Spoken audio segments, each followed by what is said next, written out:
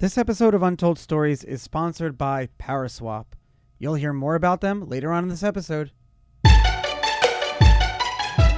Good morning, good evening, good afternoon. What is up, everyone? What is up, my friends? You are listening and watching Untold Stories together, where twice a week we get to dive deep with some of crypto's most influential leaders to find out how this whole crypto thing, where we are today, how it came to be, and where we're going. I am your host, Charlie Shrem. Thank you guys for being here on another beautiful summer day.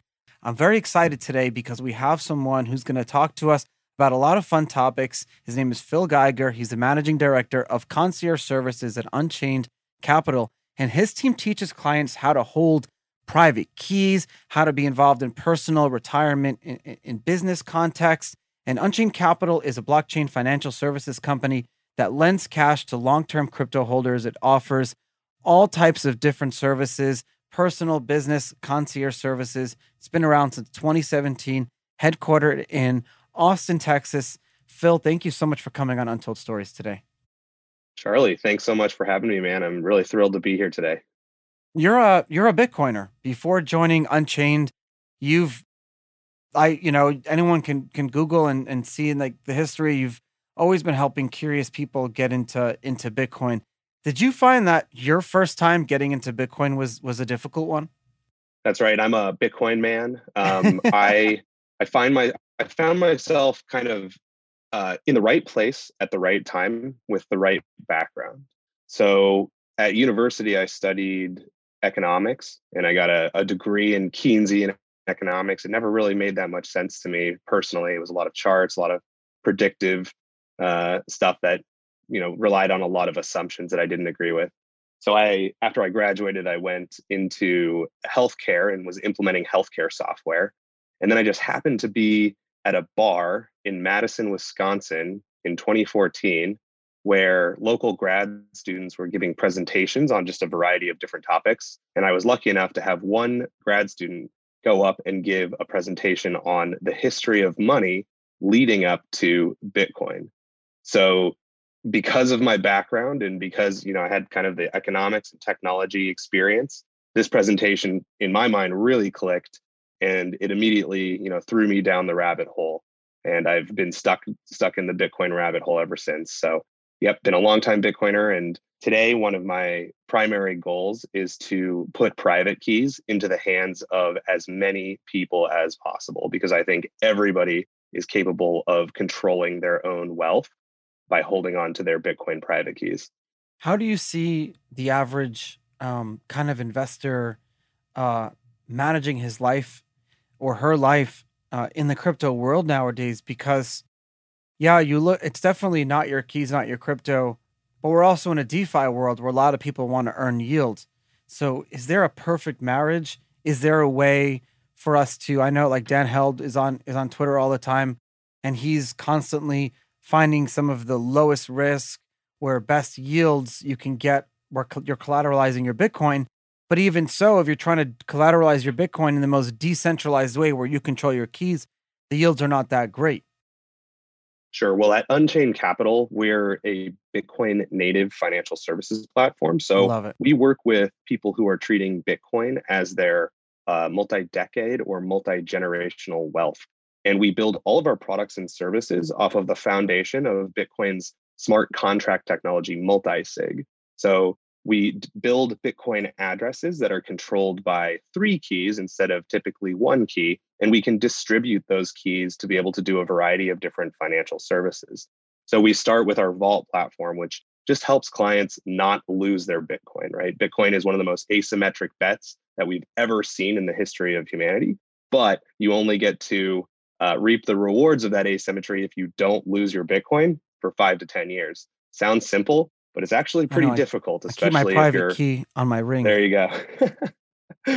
Anyone can take that. Try taking that private key. There's a BIP38 encryption right there, though. Yeah, so we help, my team in particular helps people go from never holding keys in their life to cold storage multi-sig addresses where you have a majority of the keys. And then, yes, from there, we move on to our different financial services. So one of the things that we're extremely excited about announcing is we are launching an Unchained IRA product, a Bitcoin IRA, where from one spot you can roll your retirement, for your legacy 401ks or IRAs into this new Bitcoin IRA, where you have Bitcoin deposited into an address that you have unilateral and permissionless ownership over. Now, when it Wait, comes say that to again. Say that again. So within the next few weeks, we are launching our Unchained IRA product, where you can, get set up with one place, Unchained Capital.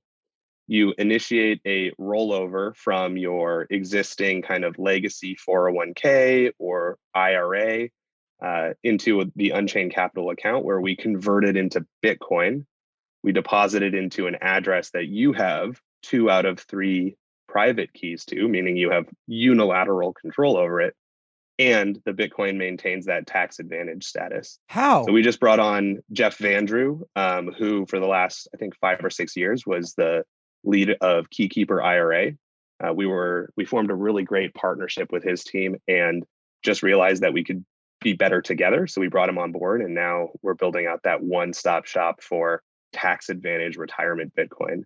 But there's no compromises, right? You're at the end of the day holding on to your own keys, so that, if you have a Roth IRA, for example, your Bitcoin is increasing, exponentially over the next 10 years or whatever, and you've already paid taxes on it. So you don't have to pay any capital gains taxes on withdrawing that once you hit that retirement age. So if I own no Bitcoin now and I wanted to buy some Bitcoin, and I've not reached my IRA contribution limit for the year, it is in my best interest to actually buy the Bitcoin through the tax advantage account up to the certain limit, as opposed to actually just buying the Bitcoin directly. Because in this situation, you get certain tax breaks at the end of the year when you're buying it through the IRA, as opposed to even buying the Bitcoin directly.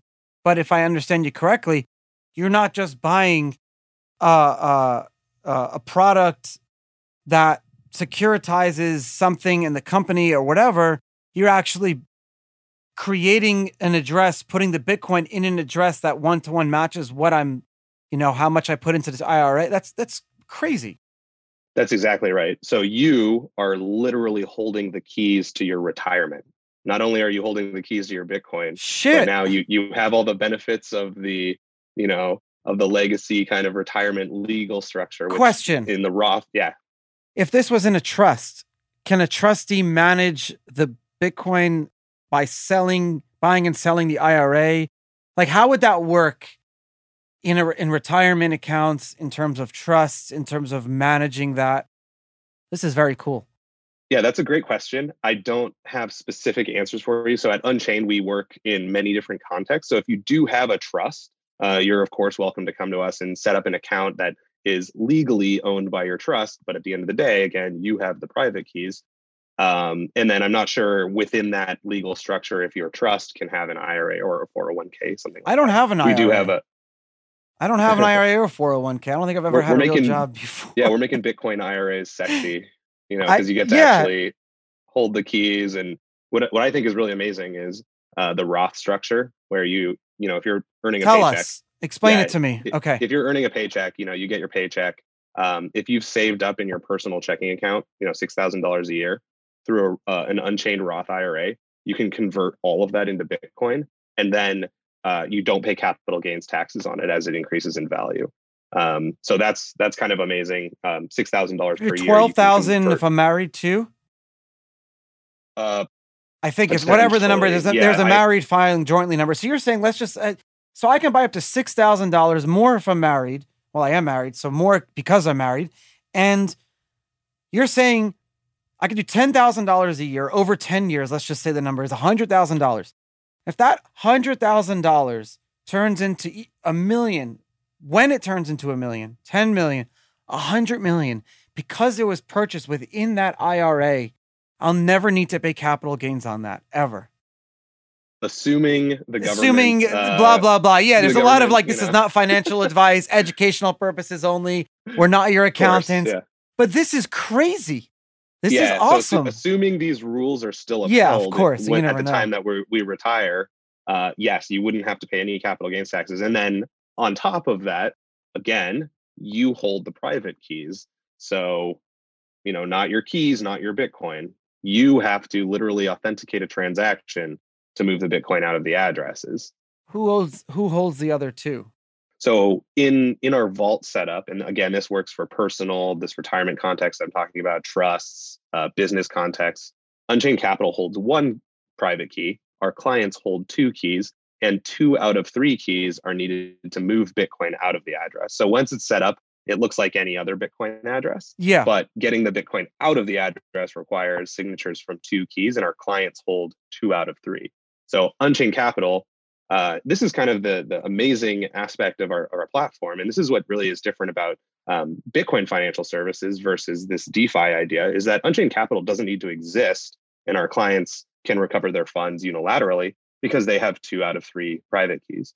When you're working in the DeFi context, you're really still trusting a centralized party. If that centralized party disappears, you're out of whatever tokens you're trading. So that's the major difference. And that's what we think is really what protects our clients, is that as a company, Unchained Capital is never a critical single point of failure for our clients. We don't need to exist. Clients can recover their funds because we're Bitcoin native. This is coming back in a pretty big way. Bitcoin native companies operating in hyper decentralization. It was the only way to run a business for years in the early days, but over the last few years, we kind of lost that.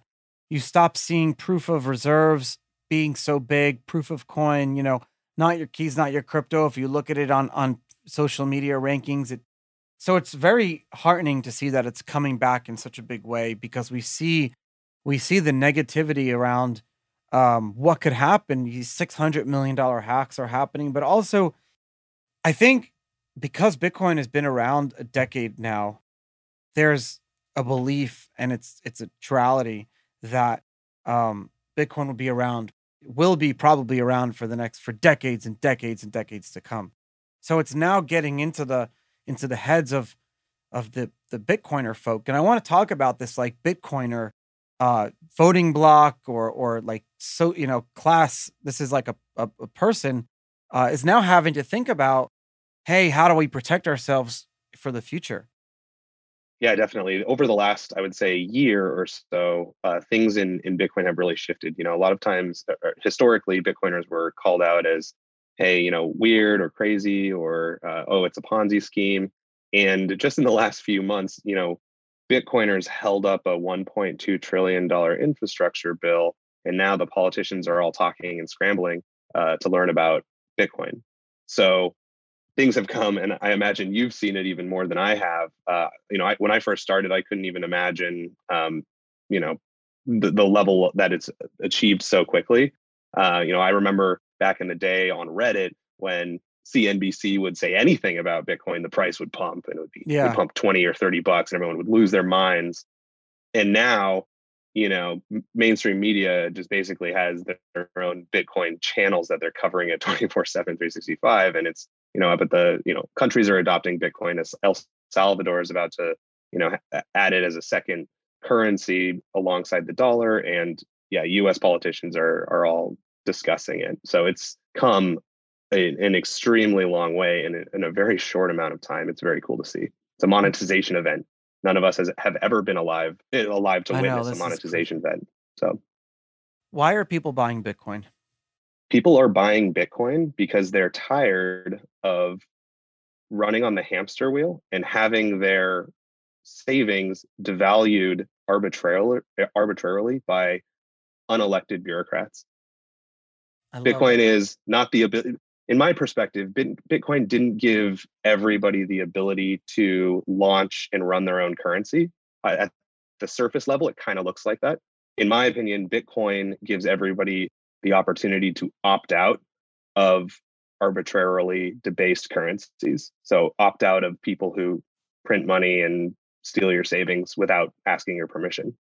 It's almost like such a simple thing, the way we explain it. And it seems like such a, I can't believe that we were ever in a financial system that you could not opt out of pre-2009. What did we do? How did people save money? How did people protect their assets against, if you would have, I can't imagine a world of stimulus without Bitcoin and cryptocurrency. What would it look like? Where would excess money go? What would people be doing with their stimulus checks? That's a great question. I think one of the books that I read this year was The Deficit Myth, which is about modern monetary theory. And coming to MMT from a Bitcoiner's perspective, it just seems so dystopian. Yeah, They believe that they believe that we all, work our day jobs and try to earn a living so that we can pay taxes. Like that's the kind of primary assumption of it. And without Bitcoin, we would all be trapped on this hamster wheel, and that's how it would work. Luckily, MMT totally collapses when there's an exit, and there is an exit, and it's called Bitcoin. The thing is, though, for the last 10 years, it's just been a small hole. And yeah, it's been leaking, but that hole is getting bigger. I would even say that it's become closable. It's just become this thing now that it used to be that we'd say Bitcoin will provide a hedge. And the fact that there is the option that you can opt out, that will be enough to keep the current financial systems honest and have integrity in a perfect Bitcoin world, right? Bitcoin will remain like a niche thing that will be like hey, we can opt out, like gold. We're always comparing it to digital gold. Now, no one ever assumed or says gold should ever take over. Even the biggest gold bugs in the world will never say that. But it seems to me now, and there's a lot of fear with this, that Bitcoin could actually take such a major slice of that MMT financial system that we have now. Could it collapse? Well, it's my perspective that as long as Bitcoin can maintain a credible monetary policy of 21 million, and I believe that money converges to one, most of the world for their daily lives, they just want to deal with one currency. You don't want to always be exchanging different currencies. You just want to be able to do your day job, save in a form of money that can't be debased, and then spend that value on goods and services in the future. So it's my perspective that if Bitcoin can maintain its, monetary policy of 21 million, then it will become the global reserve currency. And that's the assumption that I've kind of personally lived on. So I've personally converted to a Bitcoin standard. I'm never going back to the dollar. I'm not interested in other cryptocurrencies simply because I have no need for them. I already have the currency that has the optimal monetary policy, which is one that can't be arbitrarily changed by anyone. And from there, now I'm working at a company that is helping me to protect, manage, and grow my Bitcoin wealth over generations. So I've really, personally started to transition over to the Bitcoin standard. Of course, I'll still pay for my bills in dollars because if people are demanding dollars, I'll give them dollars. I don't want to spend my Bitcoin. But, when people start demanding me to pay them in Bitcoin, that's when I'll have to start spending my Bitcoin. The biggest problem with DeFi today as we know it is there are simply no aggregators or way to bring all of this information and data together so we can trade off of it. We're going to Uniswap and we're clicking sell, sell, sell, or buy, buy, buy. I mean, imagine staying up till 2 o'clock in the morning just so you can make a trade. The folks at Paraswap, my newest sponsor, are doing exactly that. They are the fastest and most liquid aggregator on the Ethereum blockchain. They've built a state-of-the-art algorithm that aggregates all the major decentralized exchanges in order to beat the market price. They are willing to offer you on your first swap a 50% gas refund. Check it out in the show notes. I mean, there's no reason not to use Paraswap. It's the same thing as using any of these other sites, but you're getting a better price, zero slippage, better swap, safer, faster, more secure. What's the downside? There is none that I could think of. And you're getting your first swap 50% gas fees paid for. It solves every problem that I could think of. Make sure you check them out. They're my sponsors. I love them. And I love them even more that they're pushing crypto forward. I had a crazy realization this morning, actually. And I was just thinking to myself, I said, wow, over the last, 5 years, the asset that I hold that has devalued the most is dollars. Dollars have gone down more than Bitcoin does. And Bitcoin has had 100%. 80% drawdowns. The dollar hasn't. So the point is that you're right. I'm thinking about it now. I'm like, wow, like everything that I bought 10 years ago is over double price now. It costs double than it did. Not in Bitcoin. The housing market has collapsed, Everything. 75% measured in Bitcoin over the last 3 years. It's like everyone's complaining about the high price of housing around the world. But it's because they're using the wrong currency to measure that. They're measuring it in dollars, which are, to your point, just losing value at an unprecedented rate. I mean, the Federal Reserve printed trillions of dollars over the last 2 years. Of course, it's going to devalue and everything is going to go up. The thing that really makes me crazy about the legacy system is the price of groceries increasing. Around the world, we're seeing the U.S. a lot of times exports inflation, and here in the U.S. a lot of times that's the dollar, literally exporting inflation. That's the whole point of the dollar. We just exported our inflation on the world. That's what we did during stimulus. We said, fuck you, world. Americans are going to be great. They're going to get stimulus checks, but the rest of the world ain't. Well, and this is the thing that kind of keeps me up at night is we have a lot of hubris because we have the global reserve currency for now, but it's my perspective that Bitcoin is the new global reserve currency. And so it's going to catch a lot of Americans off guard. Money, just, one currency doesn't just get to be the global reserve currency forever. We've seen over time many different currencies, gold and silver, and even before that, beads and stuff like that. Even just before the dollar, it was the British pound. That was the global reserve. From the year 800 to the years from 800 to maybe 1500, the British pound was the world standard. Before that, I read a lot of medieval history. So I could tell you that every 600-700 years, the global standard for money changes. Yep. Why is this time different? It's not.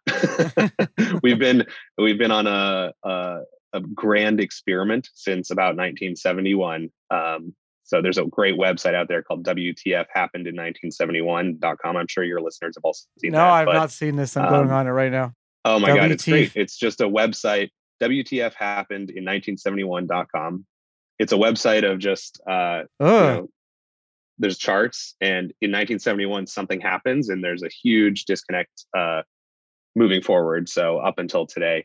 And, the website not so subtly hints that the fact that things go wonky in 1971 is because that's when the US dollar was finally removed from gold. So it's no longer redeemable for gold. And as a result, prices go crazy and lots of different kind of cultural outcomes occur. So you can give that website a read and come to your own conclusions. But it's my perspective that the thing that happened in 1971 is that the world moved off of a sound money standard onto floating inflation paper money. And luckily now Bitcoin gives us an alternative. Because it has a fixed supply of 21 million that can't be debased by anyone. We now have a money that the world can use to communicate across borders permissionlessly, that does an excellent job of storing and measuring value. Here is the $1 million question, right? What if in 1971 it never happened? What if here we are in 2020 on the same standard as we were? And what if now, whatever happened in 1971 happened now, but on a Bitcoin standard? Because you can argue that Bitcoin is that same type of inflationary money. It's completely disconnected from the gold standard. So instead of going to paper, what if paper money was just 50 years too early? Ooh, that's a good hypothetical. I think paper money is the manifestation of gold's failure. Gold is good in a lot of ways, but because it's physical, it makes it extremely hard to scale. You can't just be shipping gold around to make, payments for glasses of, for bottles of water, and then also for, 747s, right? That's a lot of difference in gold. So you really need something that can't be debased and can be, divided up and sent anywhere permissionlessly, which is kind of go back, like the current system is a manifestation of gold's failure as money because of its physicality. And that's why Bitcoin is, a 0 to 1 innovation. It's categorically better across all of the kind of principles of money that you need. It's has zero inflation. There's only going to be 21 million. You can divide it up into sats, 100 million pieces each. So you can buy a cup of coffee and you can buy a 747 with Bitcoin.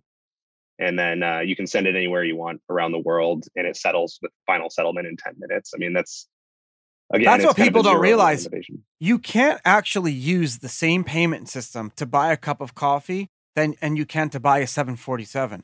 If you right now had someone made you an offer to buy a 747, there's a process there's paperwork and legalities and compliance and how you actually pay for that and certain types of letters of credit and collateralization. You can't send a wire transfer to do that. Right. Even a smaller plane. But you can, and then you can't send a wire transfer to buy a cup of coffee either. You're relying on the payment rails of Visa, MasterCard, NICE, Star. You look at your old debit cards, guys. You look at it would say those are the ATM networks, Venmo. They're all on top of these old systems. Whereas what you said is so brilliant. You have one system that allows for a completely, it doesn't matter who you are or where you are or what you are, you're allowed into the system without needing to ask for permission.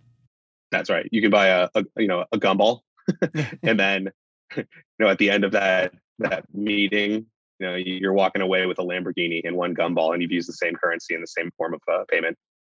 I think that's pretty cool. We're continuing to go through this Bitcoin world, and it seems to not just to me, but to a lot of folks that are studying the last 10 years of Bitcoin's price, stock to flow model, and its adoption, it seems like we are on track for that experiment that Satoshi Hal Finney talked about, whereas we need to see like $1 million Bitcoin by, I forget if it was like 2035, and then the year 2150, because in 2035, 99% of all Bitcoin will be. We're on that route. Is that kind of like, when will we actually hit a point where we're at a Bitcoin standard, I guess, where volatility is equaled out and things can be priced in Bitcoin eventually? I'm excited for that. Yeah, I know it's inevitable, but I have no idea when. What I'll say today is we have, at this point, in the year 2021, Bitcoin is there's a large enough cohort of people that are passionate about it that we can hold up bills in Congress. That's crazy. I do believe that in 2024, or I guess in the Senate this time, but we'll hold it up in Congress as well. We'll make sure of that. I think in 2024, the presidential election, both sides are going to be talking about Bitcoin. And then it's my perspective that the dollar probably won't last until 2030. So in Bitcoin terms, it's two halvening cycles, right? 2024 is when every 10 minutes, the block reward gets cut in half from 6.25 to 3.125. And then in 2028, it gets cut in half again. And, based on the trajectory that we've already come and how far we have to go, I think it's going to be a lot faster than we expect. So I really don't think the dollar is going to be super useful in the year 2030 because they just can't help themselves. They can't help but print more money. And but I'm an American. You're an American too. We love this country. America has staked its existence on the dollar. Other countries like France has done it with baguettes.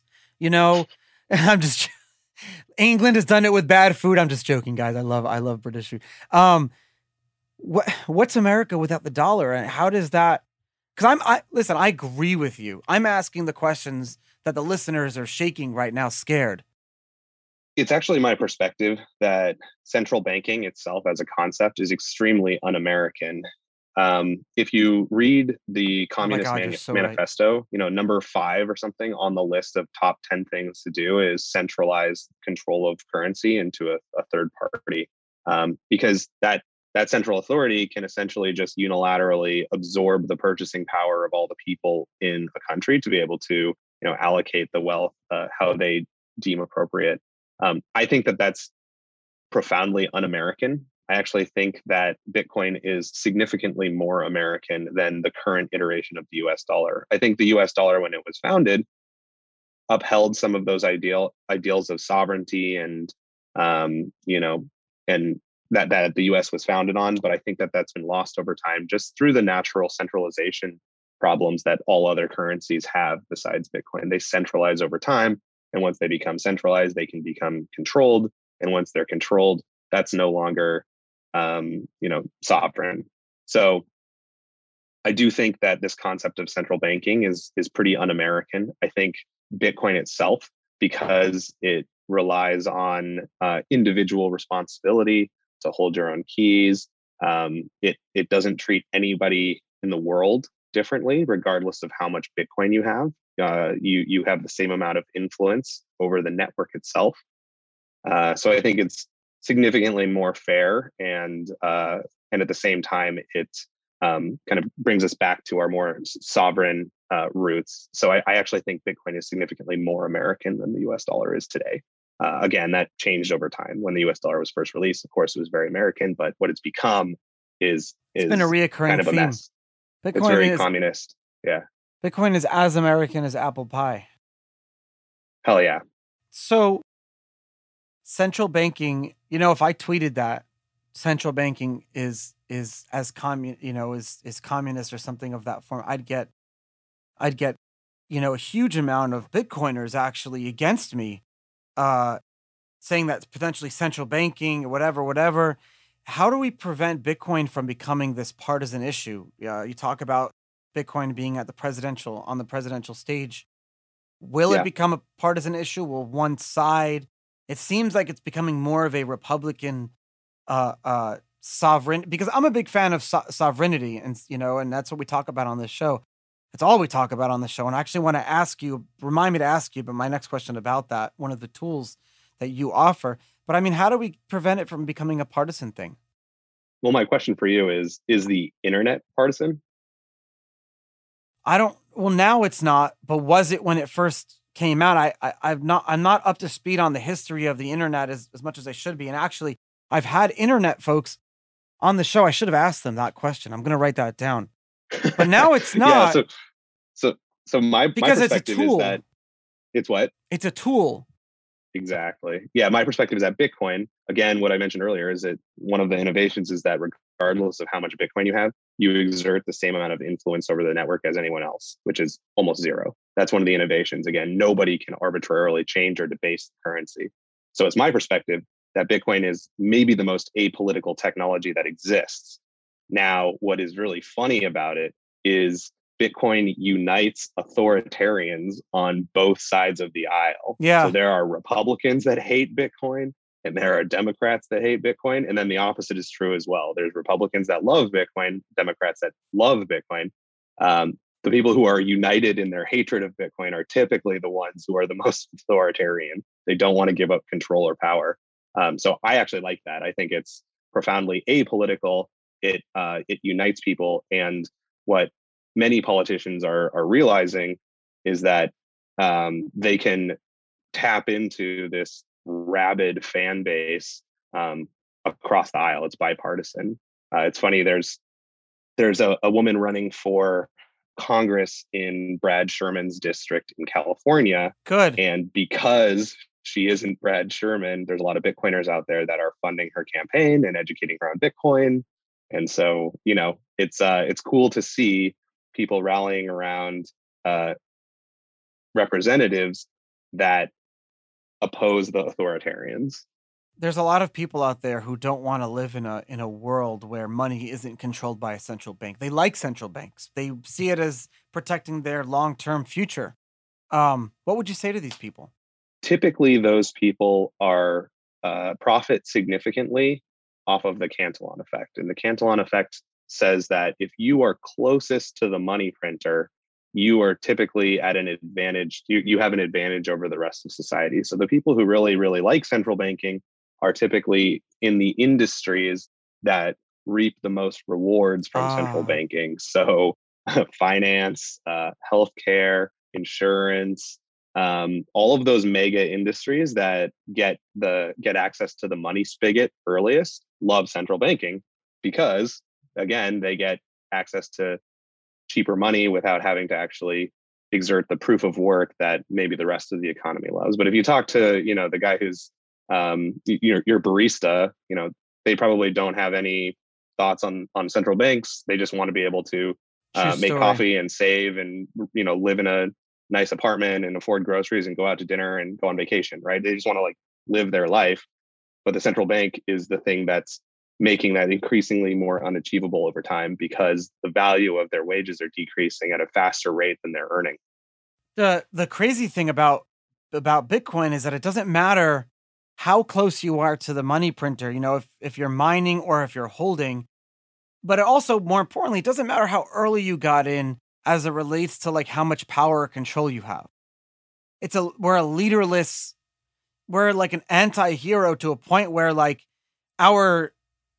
we have this like thing about our community that we will constantly be pulling down anyone who even resembles that hero. Like Elon Musk, take that for example, tries to become the hero of Bitcoin, immediately gets pissed off because we won't allow him to be. And it's just like I love that. I love that. It's a beautiful thing. Yeah, I was talking to some colleagues about that. I mean, Elon Musk blew his one shot at crushing Bitcoin, I think, when he was tweeting about it while it was crashing from 60 to 30K. And, I think that also happened to coincide when the Chinese miners were leaving China and moving to the US. So there was a couple different factors there. But now Bitcoin is immune to Elon Musk. There's nothing that Elon Musk can tweet that is going to cause Bitcoin to crash in value. And the same thing happens with anything that attacks Bitcoin is, they might be able to cause the weak hands to run away, but they don't kill it, right? Whatever doesn't kill Bitcoin makes it stronger because Bitcoin is an anti-fragile system because Bitcoin increases in decentralization over time. As Bitcoin, as the price fluctuates and doesn't die, it introduces Bitcoin to a new cohort of people who are now buying it. And that process makes Bitcoin significantly stronger. And then, to your point, since there's no leader, people who are newer to Bitcoin, they get to reap the reward of the fixed monetary policy the same way that everyone else gets that reward, right? If your $10 doubles in value, that's great, right? Same thing if your $1 million doubles in value, you're still benefiting. The people who took the risk earlier, of course, are going to have a little bit more benefit, but again, Bitcoin was significantly less clear back in the day when you first started getting into it, or when we first started getting into it, than it is today. Today, the risk has been reduced really significantly. Oh my God, yeah, it's like not even in the same percentage range as it was back then. Exactly. Back then we were building out tools, and it was before the price was even a thing. And we talk about like dollar standard, Bitcoin standard. We talk about money, and at the end of the day, let's agree on something. At the end of the day, money is just a tool to live in a free, amazing life for you and your family, where no one can, I hate to say it, but have your balls in their hands. Because that's actually what I felt like when I was going through the whole judicial system. I was like, it's like constantly, and you hate that feeling. It's like, constantly your life is in control of someone else. So we do this. We wake up every day. I do this podcast. So we preach Bitcoin. You spend your days with a smile on your face because you know that you're helping people live a better, freer, safer life where they're making their own decisions. How can we use Bitcoin to get us to that point? I had this argument with a family member the other day because he has Bitcoin and he's living to paycheck. And I said, use your Bitcoin, take out a loan, and just so you can, as a down payment on a house, you don't need to sell the Bitcoin. But there's like this like not wanting to do that. Yeah, and that's a kind of a nice introduction to one of our products at Unchained. So as I mentioned earlier, at Unchained Capital, we work with long-term Bitcoin holders to protect, manage, and grow their Bitcoin wealth. And as many of us realize, the longer you're in Bitcoin, the less likely you are to sell Bitcoin. And in fact, you end up accumulating more. And you don't want to sell it because then you miss out on the potential upside. So one of our products is a Bitcoin-backed loan product where you post your Bitcoin as collateral, again, in a multi-signature address where you as a client hold one key, Unchained Capital holds a key, and we introduce a third-party key agent to hold the third key so that there's no single points of failure for your Bitcoin for the duration of the loan. You know exactly where it's sitting, and you can even check your address on your hardware wallet to make sure that you have a key to it. Um, so you post your Bitcoin as collateral into this multi-sig address. We can wire US dollars directly to your bank account, and then you can use those dollars for any legal purposes. So real estate purchases, or Are these I've like, personally used it to yeah, remodel a house, stuff like that. interest only loans, or do you do like principal and interest, like long-term type loans? So the loans, the way that they work today, we have it's interest only payments. So you upfront, you'll pay an origination fee, and then once a month you'll make your interest only payment, and then at the loan term you have the option to roll it over into another loan. So you just pay another origination Oh, fee and very then cool. continue making those interest only payments. Or at the loan term, you can of course liquidate collateral to pay off the principal, or during that time you can be sending in principal payments early. So if you want to pay off or pay down some of your loan, you're welcome to do that as well. Do you But this can be custodialize oh, go ahead. do you custodialize physical crypto too? Like old school, like Cassatius coins and things like that? No. So as a company, Unchained Capital never wants to be a single point of failure for our clients. So we hold one key, right? Even in the context of loans, if the government shut down all Bitcoin companies tomorrow, our clients would be able to work with a third-party key agent that works as an escrow in a variety of different industries. They aren't Bitcoin exclusive by design. Our clients would be able to work with the third-party key agent to recover their funds. So again, part of our security posture as a company is that we never want to be a critical single point of failure for our clients, but we do want to partner with our clients to be able to offer financial services. So, again, that Unchained IRA or a loan, It's so or cool. using our OTC desk to purchase and sell Bitcoin directly through us. But yeah, it's all from this foundation of holding your own keys and multi-signature. It's allowing everyone to continue growing their wealth and maintaining their sovereignty without having to sacrifice centralization. And you're offering a service and products on top of that. And I think that's right. where everyone's going. Phil, Yeah, I think yeah. the big difference, just maybe I'll leave us with this if we're wrapping up on time, but the big difference is, when you're working with Unchained Capital, you know exactly where your Bitcoin is. If you're working with some of our competitors in the crypto lending or DeFi or that type of space, you're sending your Bitcoin into a black box and you're hoping that you'll be able to get it out in the future. But all of those companies are taking client deposits, commingling them, lending them out, or rehypothecating is what it's calling that, or is what that's called. And at Unchained, we don't do that. Your Bitcoin sits in a multi-sig address. You can see it right there on the blockchain. You have a key to it. You're not going to lose the Bitcoin through some sort of hack. It's significantly more secure than the alternatives. What's the loan to value? We're very loan to value today is 40%. So if you're going to take a $10,000 loan out, you're putting $25,000 of collateral up. And we actually recently just moved to that LTV because we were running into the scenario where even during Bitcoin bull markets, the price of Bitcoin will crash 30% occasionally. We just saw that from 60 to 30K. We're still in a bull market, but even so, the price crashes pretty significantly. So we wanted to help our clients avoid the scenario where they take out a loan and then immediately get margin called because the price of Bitcoin crashes. So we're very conservative with our LTV. We're conservative with making sure keys are distributed and not rehypothecating anything, because again, one of our primary functions is to help our clients not lose their Bitcoin. So come to us if you're really thinking about Bitcoin for decades or generations. I am coming to you. All right. And I am thinking about Bitcoin for generations every single day.